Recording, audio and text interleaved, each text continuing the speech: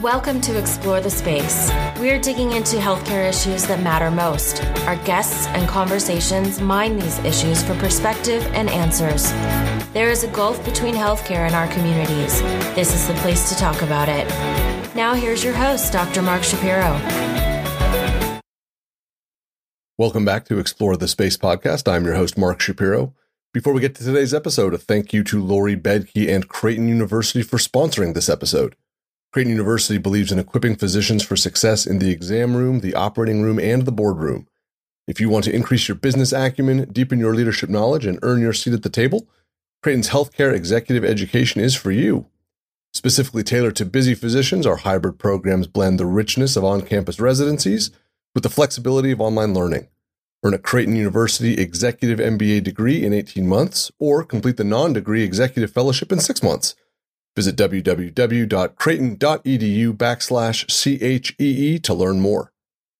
Thank you also to Carealign for sponsoring this episode. Have you been looking for a better way to manage your tasks and collaborate with your colleagues? Check out Carealign, a HIPAA-compliant digital workspace built to make the EHR work better for clinicians.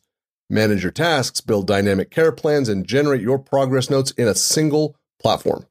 Visit www.carealign.ai/explore to learn more. My guest in this episode of Explore the Space podcast is Kamali Thompson. And Kamali is a fourth-year medical student who will be starting her orthopedic surgery residency at Temple University a little bit later this year. And she is simultaneously closing in on her Olympic goal of competing at the 2021 Tokyo Summer Olympic Games as a saber fencer. She joins us to discuss this incredible journey of chasing two tremendous aspirations at the exact same time. And in the course of our conversation, Kamali presents some of the most inspiring and exciting discussion of goal setting and positive self-talk as a process and as a skill that I can remember. And I think you are going to absolutely love it. What she is doing is very rare. It is extraordinarily challenging, and it is truly exceptional. And being a part of this conversation was just a wonderful thing, and I think you're going to absolutely love it. I just want to remind everyone, please check out Explore the Space podcast, wherever you like to download your shows, Apple, Google, Stitcher, Spotify, you name it, we're there. Please do subscribe and leave us that 5-star rating and review. It really helps the show out. You can email me anytime, mark@explorethespaceshow.com. You can find me on Twitter @ETSShow. And you can find the entire archive of Explore the Space podcast at www.explorethespaceshow.com. And also, as a reminder, I did give a TED Talk recently. The topic was compliments as a performance lever during COVID-19. It was a really wonderful opportunity to do a TEDx address as part of TEDx SUNY Upstate, and there is a link in the show notes, so please do check that out. I hope you enjoy it. This conversation with Kamali Thompson was really special. I used to be a fencer. I still love the sport. It's an incredible sport. There's some fun links in the show notes as well as some really good action. You can see, we talk about how fast she is, and you'll see how fast she is when you look at the YouTube videos of her as well. She is on an Olympic pathway, and she's going to be an orthopedic surgeon too. She is an exceptional part of the medical community and of our community at large. I think you're going to really enjoy hearing her. So without further ado, Kamali Thompson. Kamali, welcome to Explore the Space podcast. I'm so excited to interview you. This is going to be great. I'm so excited to be here. Thank you for having me. Absolutely. One of the things I'm just beaming. I mentioned to you as we started, so we have much to discuss, but there are certain things that I just really love, and one of them is sports. I'm a huge sports fan, always have been, and I love all sports, but there are certain sports that I really have an abiding affection for. And one of those is fencing. I fenced back in the day, and to get to interview somebody at your level in fencing on the brink of an Olympic Games is really cool. So thank you for coming on. Thanks. Yeah, it's really exciting, and I love meeting other fencers. I don't know that I would call myself an other fencer. I fenced at one point. I still have my helmet. I still have my practice jacket, and I have my practice foil. So my son likes to get them out. I have to be a little careful because he'll whack everything in the room with the practice foil. But yeah. Styrofoam ones now. So if you want to get they have a styrofoam one that so you can whack anything. If that's don't tell him that. Don't tell him that. All right. So I always like to think about where to start, and researching kind of your background and especially around the fencing piece was some of the most fun interview prep I've done in the whole time I've done Explore the Space, because it just took me back to such great times and such a wonderful sport. One of the things about fencing that has always resonated for me, And I think it is an interesting kind of reflection on how we who want to also be in medicine have to think about our life and our work. And it's the concept of speed and tempo. Mm-hmm. Is there a faster sport at the moment of truth? Is there a faster sport than fencing? And in particular, your type of fencing, saber fencing, is there anything faster? That's a really good question. And my first instinct is no. And the reason I say that is because for the last Olympics in 2016, they did like a study, and the tip of a saber weapon, with the Olympic fencer holding it, can travel, right? Yeah, right. It can travel faster than a bullet. That's really wow. That's fast. Yeah, I had no idea. So I would say like archery or something like that, but I don't know. If we're faster than a bullet, then I don't know. And I think it's also just the movement of the human body. When I'm thinking about that level of speed, when the two fencers come together, the action for the amateur viewer is impossible to follow because it's so fast. But when it gets broken down like super slow-mo, oh my gosh, just seeing the muscles of the hand and the wrist and the arm, it is the coolest thing. Yeah, it's hilarious having people who have never seen fencing before watch it because they have no idea what's going on. Totally. And they're always kind of like, wait a minute, you're not like trying to kill each other? Like, that's not really the point. Like, it's not a Mortal Kombat. Sorry. Right. I just tell them to watch epee because for people who are listening, like, there are 3 weapons, foil, saber, and epee. And epee is the simplest to grasp because literally whoever hits, whatever light comes on, that person gets to touch. You don't have to explain any rules. You just look at them, they hit each other, the light goes on, and you can follow.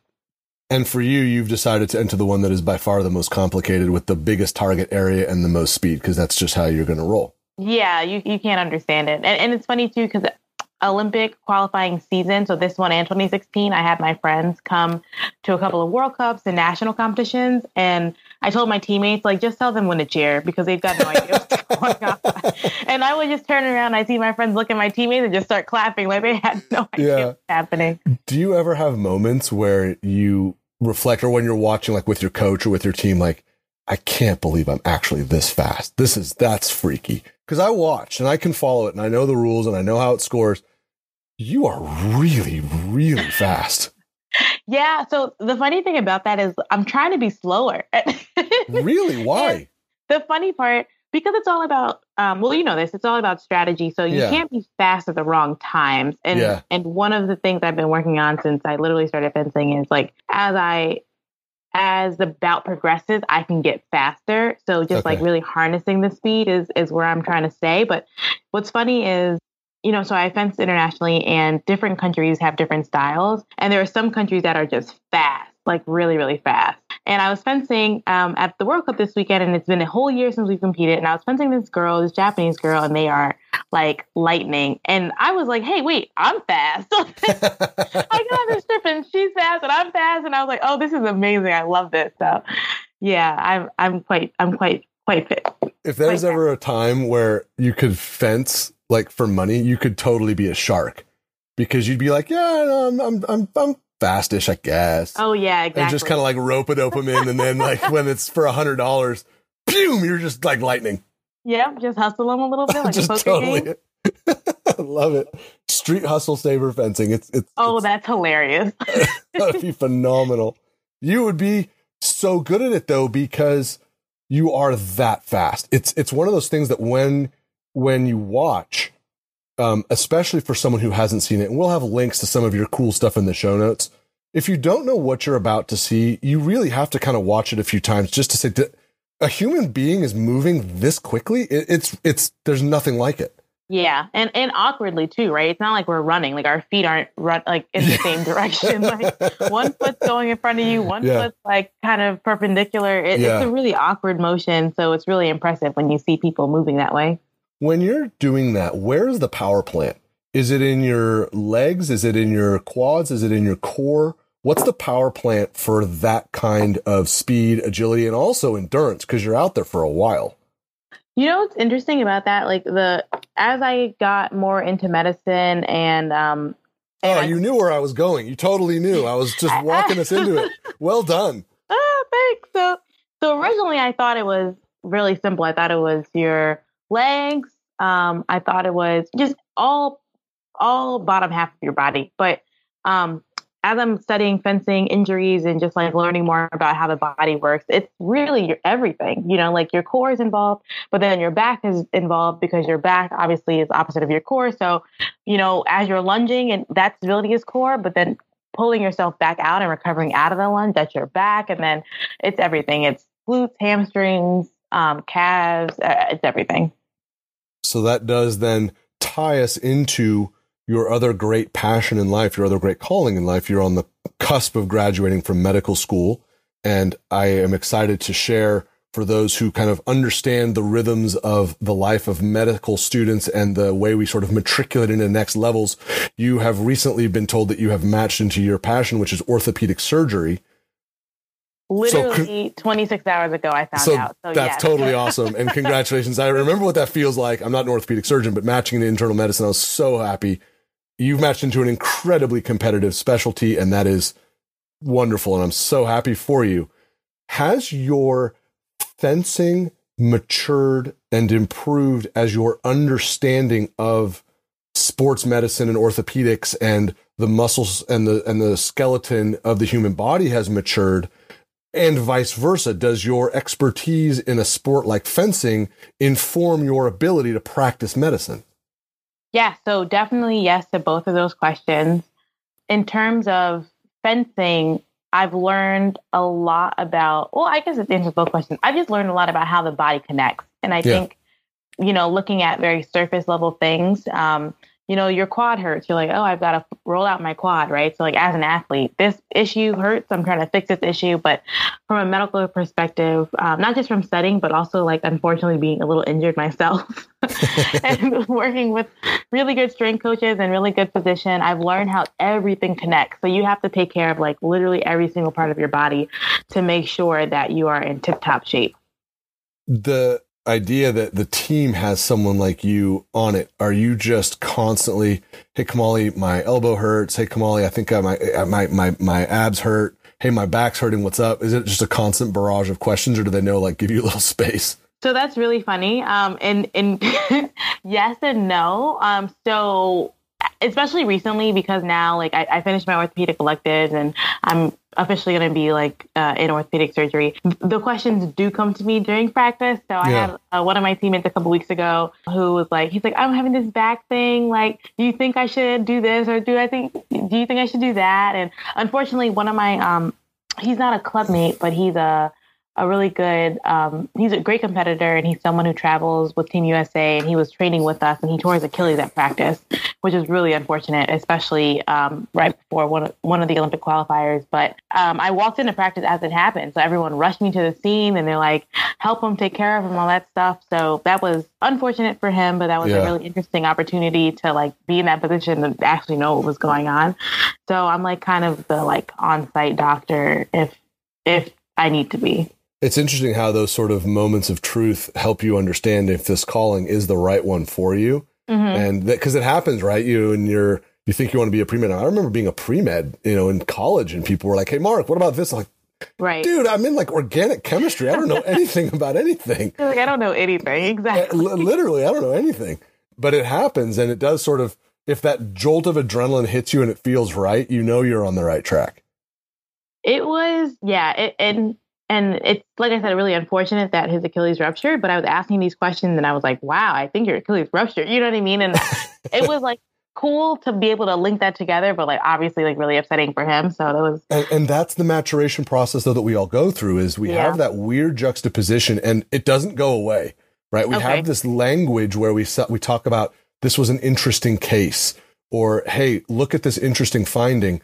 But you always have to remind yourself, that's a human being on the other end of it. It's not interesting to them. It's horrible. Right. And reconciling that is something that we all learn and go through and really continually have to get better at, and kind of acknowledging that, cool, I'm able to make this diagnosis, but oh my gosh, I just made this diagnosis. This is bad. Right. It was like super upsetting. I mean, it was the week before a competition, like a really important competition. I was like, this could not have come at a worse time, Yeah. But fortunately for him, he's really young and he's really good, like I said. So he has like 2 Olympic Games left in him, and his spirits are pretty high right now. So that's really exciting. That is very cool. So then this is the part where I don't understand at all. And I am really excited to hear from you. People have a passion in their life and they go after it really, really hard and they dedicate everything to it. And that's great. And we find it. And for a lot of people, it's medicine. And for a lot of people, it's sports. It is really, really uncommon for the two to intersect at points of this level of intensity simultaneously. You're in medical school, which is a crucible in and of itself. You're going after a very competitive specialty, which, look, that's enough, right? Mm-hmm. And in parallel, you are on the cusp of going to the Olympics. What is the mindset? Like, how do you address yourself each morning when you wake up? And how do you set goals for 3 months, 6 months, a year, 24 months, taking on two fully absorbing passions at the exact same time? That's a great question. And I try to figure this out every day. I'm like, how are we still getting through this? But goal setting is my life. I'm like, and I should trademark myself as like the goal setter. Like, I'm so good at it because it's the only reason I've been able to get to where I am now. And long term, like I set at the beginning of every season, which happens to like coincide with like the school year, which is really cool. Wow, like academia and athletics are like so intertwined in my life. But I sit down and I like make goals for the year, and I figure out what needs to get done this year, and then I make shorter term goals that help me with those. Usually like 2 or 3 goals. And then every month or so, I just double check and I evaluate and how am I doing with those goals. So for example, obviously the goal for this year is to make the Olympic team. And that's something I write on my whiteboard so I can see it every day. But the 3 goals of that would be like, win the national competition or come in top 16 at a World Cup or get better with like X, Y, and Z action. And then I make 3 goals of that of how am I going to get to reach these 3 goals? And I'm constantly looking at what I wrote down and evaluating myself. I also have a journal that I write in. I try to write in every day. I'm terrible at journaling, but usually it's like 2 times a week or so. And I rate myself on how I do at practice. And I rate myself on how I do in terms of like electives and things like that. So I can honestly say, like, did you do your best? How can you do better? And make sure that I'm always improving. How many hours a day do you put in to prepare for the Olympics? So you've set your goal. You want to go to the Tokyo Olympic Games in 2021. Let's acknowledge, right? We thought you were going last year and everything obviously got upended. The Olympics were postponed and we're anticipating that they're going to happen later this summer. How many hours a day does the Olympic athlete put in? I've interviewed Olympic athletes back in the day when I was a sports writer, so I kind of have a sense of the answer, but I think it's probably different for each sport. But to be on that trajectory and to maintain fitness and tempo and peaking at the right time, how many hours a day on average per month would you say? Oh my goodness, a lot. And it's kind of changed. Let me think about it, but it's kind of changed because of COVID. So sure. Normally, like pre-COVID, we would do 2 practices a day. Okay. Both practices would be like 2.5 hours. So it's 5 hours of fencing. Right. And then you have like an hour and a half.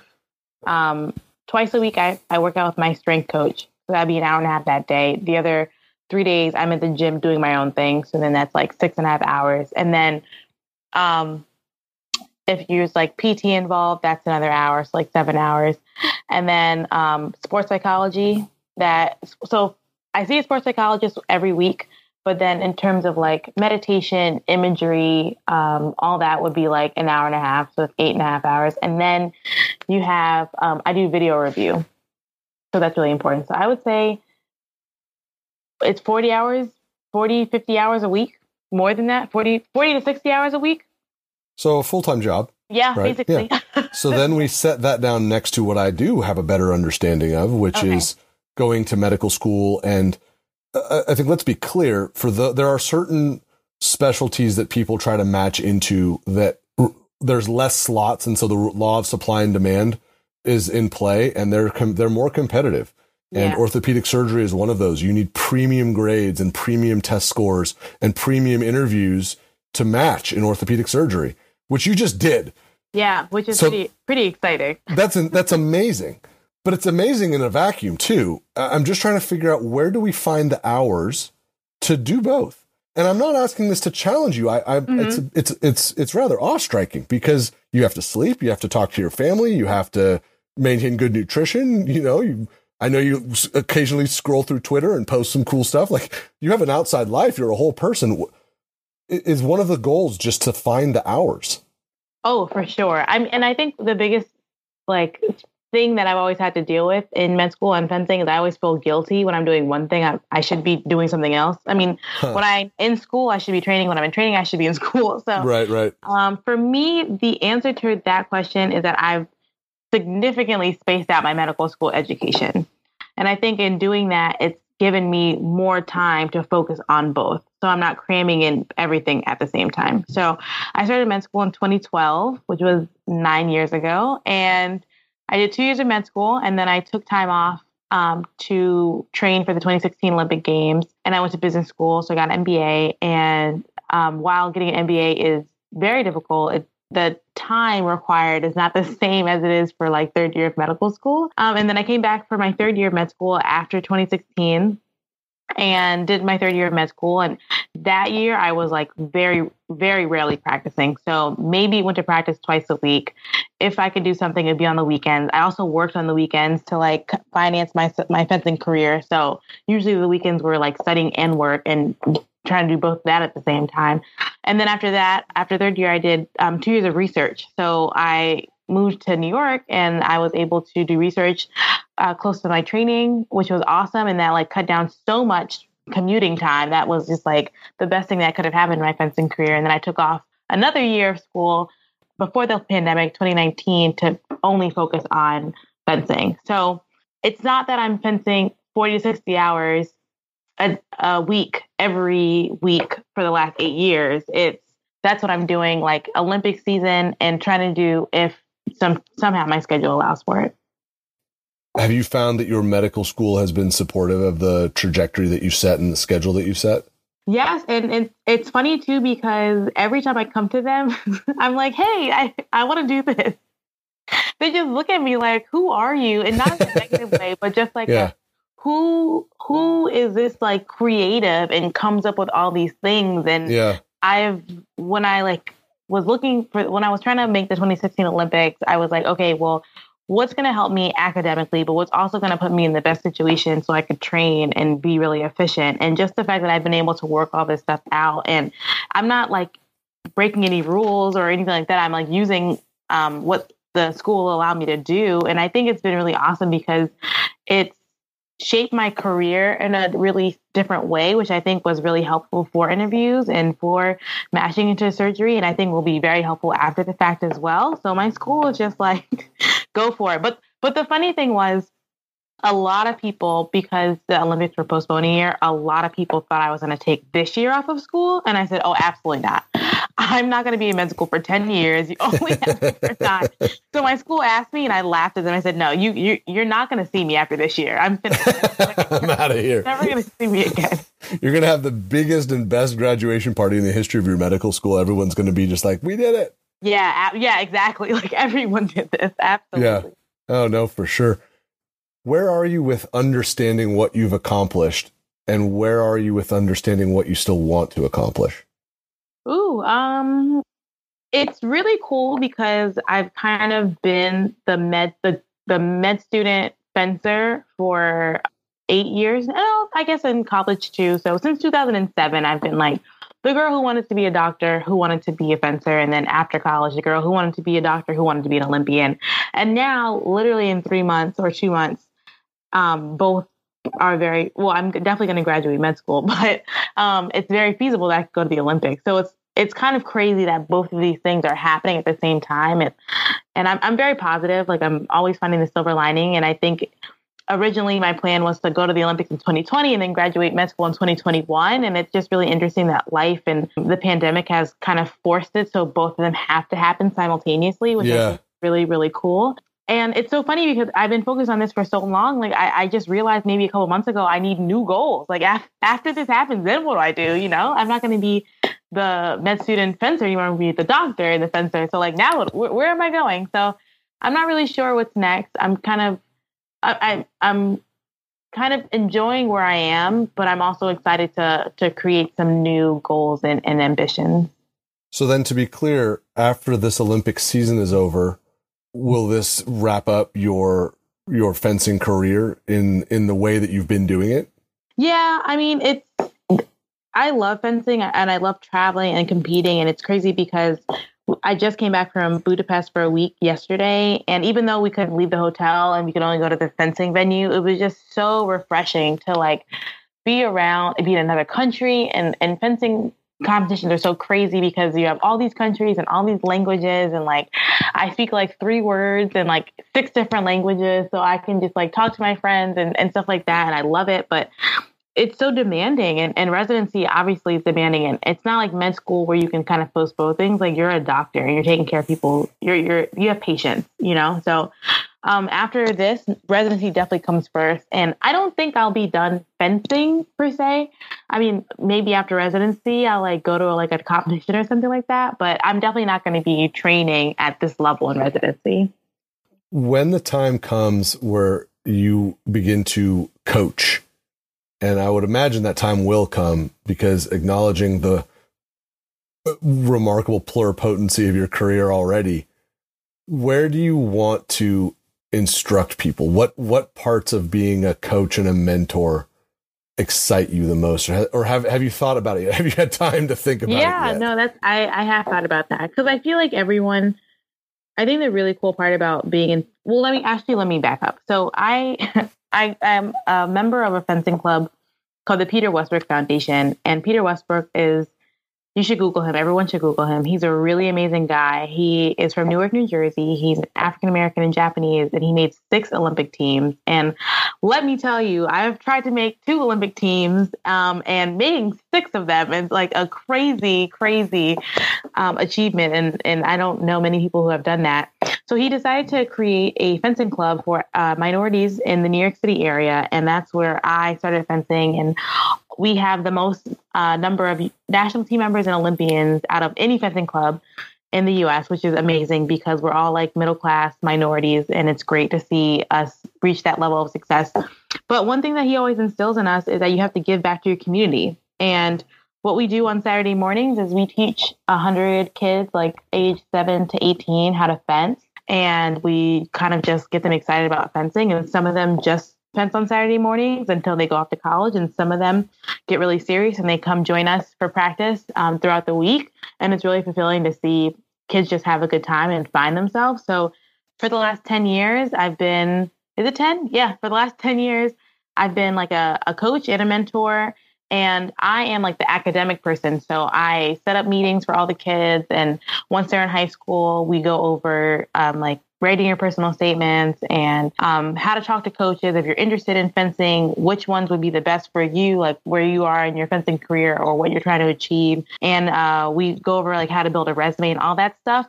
So I think I'm definitely going to stay in that lane because I just think the people just don't know certain things. And because I've been applying to schools for so long and I've been a student for almost 30 years of my life, like that's one thing I've got in the bag.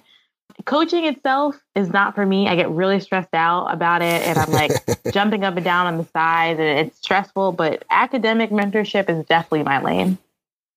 That will be very, very exciting to see how that kind of illuminates itself for you and how you illuminate it, because obviously the opportunities will be there. And I would imagine that for a number of reasons, you'll be highly sought after. I think people who listen to this show, when they get that sense of your expertise around how to set goals and then how to execute on the set goals that you've created, I think that's going to tap a lot of people's interest. And I think that the book that you write will require a significant amount of attention. Oh, that's awesome. Yeah. I've been thinking about writing a book.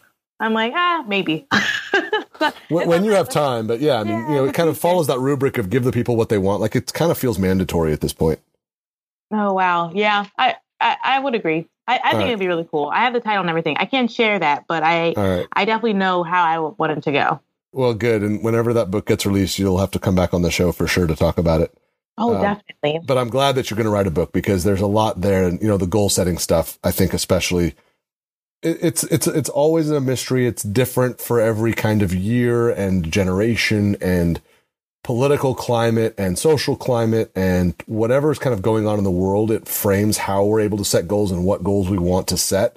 And to get that insight from someone who's been doing it at this level for this long is really, really important. Mm-hmm.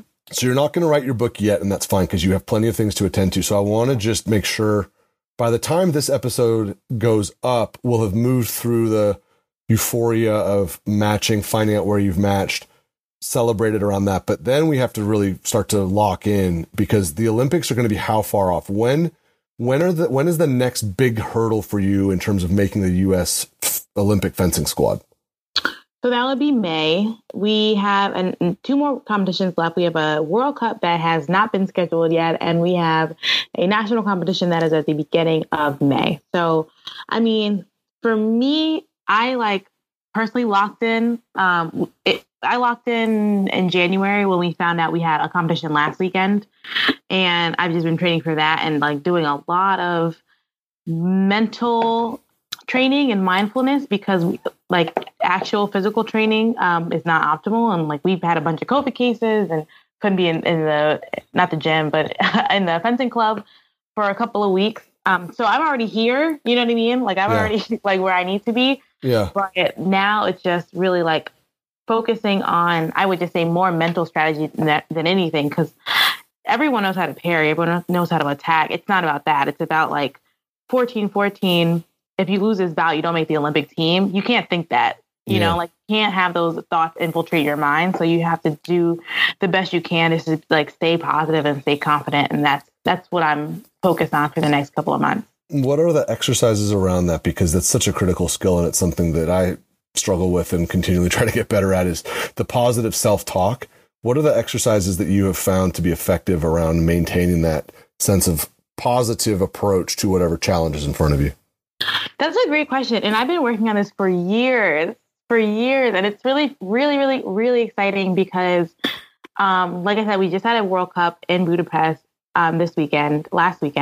And it was the positive thinking was so natural. It was the first time I was oh my God, thank God this is actually working. But okay, in terms of, there's a lot. I'll just touch on a couple of things briefly. I would say the first thing is just writing it down. I know a lot of people, and I think that's just been my thing for years. A lot of people are really afraid to say what they want because they don't want to jinx it or they sound silly or whatever. I found the more you say something out loud, the more you believe it and the more it is likely to happen. So if you believe in the universe, putting it out in the universe. And the biggest example of that was when, I've been saying since third year, I'm going to be an orthopedic surgeon and there's never been any doubt in my mind, but obviously you don't want to say I'm going to be an Olympian because you think you might jinx it or you might sound silly or whatever. And after I finished my last interview, I hung up the Zoom and I said, I'm going to be an orthopedic surgeon. And there was absolutely zero doubt that it was going to happen. And then fast forward to yesterday with match day, it's happening, right? Which is really cool. And just saying it and writing it down and seeing it every day, it changes your mindset of something that you think can happen to something that can actually happen. Because if you're writing it down, it has to happen. Why would it just not happen? So that's the first thing I do. The second thing I do is I have positive affirmations that I say every day. And once again, when it comes to scheduling, I need to do things every day. But they don't always get done every day. But I would say at least 5 days out the week. Sometimes I take the weekends off. But I say my affirmations, and it's it's the opposite of whatever negative feelings kind of pop up naturally, right? So when I was fencing for the 2016 Olympics, I got really, really good, really, really quickly. But in the back of my mind, I was always nervous that I wasn't good enough because I was in med school and I wasn't fencing 13 times a day like some other people were, So my brain would go to, well, you haven't done 2-a-days this month because you had an elective. And this quad, my brain goes to, you have been training 8 years and you've been getting less sleep than everyone for a reason. And that's because you're more dedicated, you're more hardworking, whatever. So I think kind of taking your natural thoughts and spinning them around. So yeah, I mean, my brain's still not wrong. I haven't been doing, well, now I have, but a couple years ago, I wasn't doing 2-a-days, but I still work really hard. And that shouldn't be negated just because I wasn't physically in the fencing club. And this is something that is syncopated. It's automatic. As you said, you're doing this exercises every day for years. Right. For years. And now it was natural. It was coming out more naturally when the Olympic season started, which was 2019. But the reason I'm so excited that it happened now is because I was so nervous about the pandemic, right? Like I didn't train like the same level I was training for months, not just because I didn't want to, but because our fencing club was closed, then it opened, and then there were COVID cases, so it was closed. I was doing my elective, all these things that are just not what you need to be doing Olympic year, right? And then on top of that, the U.S. doesn't have their stuff together. Other countries have their stuff together, and they're training and they're seeing each other. So it was, in my mind, I felt like it was going to be really easy for me to kind of revert to those same thoughts. And I showed up to this competition and I was like, listen, you've been working really hard and you're going to do great. And when things got really tough in the competition, my brain was like, hey, we're doing great. Keep it up. And I was like, this is amazing. So, wow. So it was realized in this last event. Yeah. Repetition is key. And it just shows so much progress from where I was 4 years ago. That is amazing. So then as we move through, the trajectory towards the Olympics, how would people who have now kind of heard about you and want to see what's going on, how do they follow the events? How do they know what's next? And then how do we know, okay, cool, it's official, you're going to the Olympic Games? Yeah, that's a great question. There's a couple of ways you can follow. So I have a blog, it's called Saber and a Stethoscope, and it's KamaliThompson.com. On that blog, I have my Road to Tokyo section that talks about all of the competitions that happen for the qualifying season. And you can read all the ones that happened before too. And it's great because I'm very honest. If I don't do well, I write about it. If I do well, I write about it. So I think it really gives you a dive into what's going on. I have the competitions that are up that count on the website, and then I can post a link from USA Fencing so you can see how to read the results and all that stuff. And then on Instagram, I'm KamaliThompson.USA, and I'm always posting when I go to competitions and putting highlight reels up so you can just be there with me. And then I tweet about it. So that's Kamali_Thompson on Twitter. So you can find out everything somehow or another. That is really cool. This has been so much fun. I am so glad I got to speak with you with all of these amazing things happening in your life simultaneously. And then we can follow along as we all kind of go forward together, because these are the kind of stories that are they're so compelling and they're so exciting. This has been amazing. And it's really fun to share with people. And when I started my blog, I started it because I wanted to share some things that I learned about school and fitness. It's a fitness, travel, and education blog, but also for the season to really share what goes on and how you feel. And because a lot of people just see you at the Olympics and they see you with the medal, they don't see all the craziness that happens leading up to it. And it's really been really fun to share with people. That is tremendous. And it's going to be great for us to all kind of keep following and see what happens over these next few months. It is very exciting. What a treat. Thank you so much for coming on the show. This was just an absolute blast. I really appreciate it. Thank you too, Dr. Shapiro. I really appreciate it. My thanks once again to Kamali for joining us on this episode of Explore the Space podcast. I put all of those links that she mentioned in the show notes to her blog, Saber and a Stethoscope, her social media tags as well. And there's also a link to the Peter Westbrook Foundation, which she mentioned. And there's a YouTube clip of Kamali in action. Definitely check it out. It is really, really cool to see. Thank you also to Lori Bedke and Creighton University for sponsoring this episode. Learn more about Creighton's Executive MBA and Executive Fellowship programs at www.creighton.edu/CHEE. And thank you to Care-Align for sponsoring this episode. Check out Care-Align for everything you need to manage patient care at your fingertips. Go to www.carealign.ai/explore to learn more. And thanks to you for checking out this episode of Explore the Space. Please do check out the archive, www.explorethespaceshow.com. Definitely subscribe wherever you like to listen to your shows and leave us that rating and review. It really helps us out. You can email me, Mark, at explorethespaceshow.com. You can hit me on Twitter at ETSShow. We will be back soon with more. I hope you've enjoyed this episode of Explore the Space podcast. Looking forward to seeing you again. Until then, wear your masks, maintain physical distancing, get your COVID-19 vaccine as soon as you are able to. Take care of yourselves. We'll see you soon. Bye-bye. Thank you for listening to Explore the Space.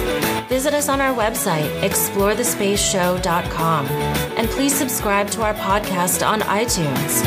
Follow us on Twitter at ETSShow, and you can email Dr. Shapiro by writing to Mark at explorethespaceshow.com.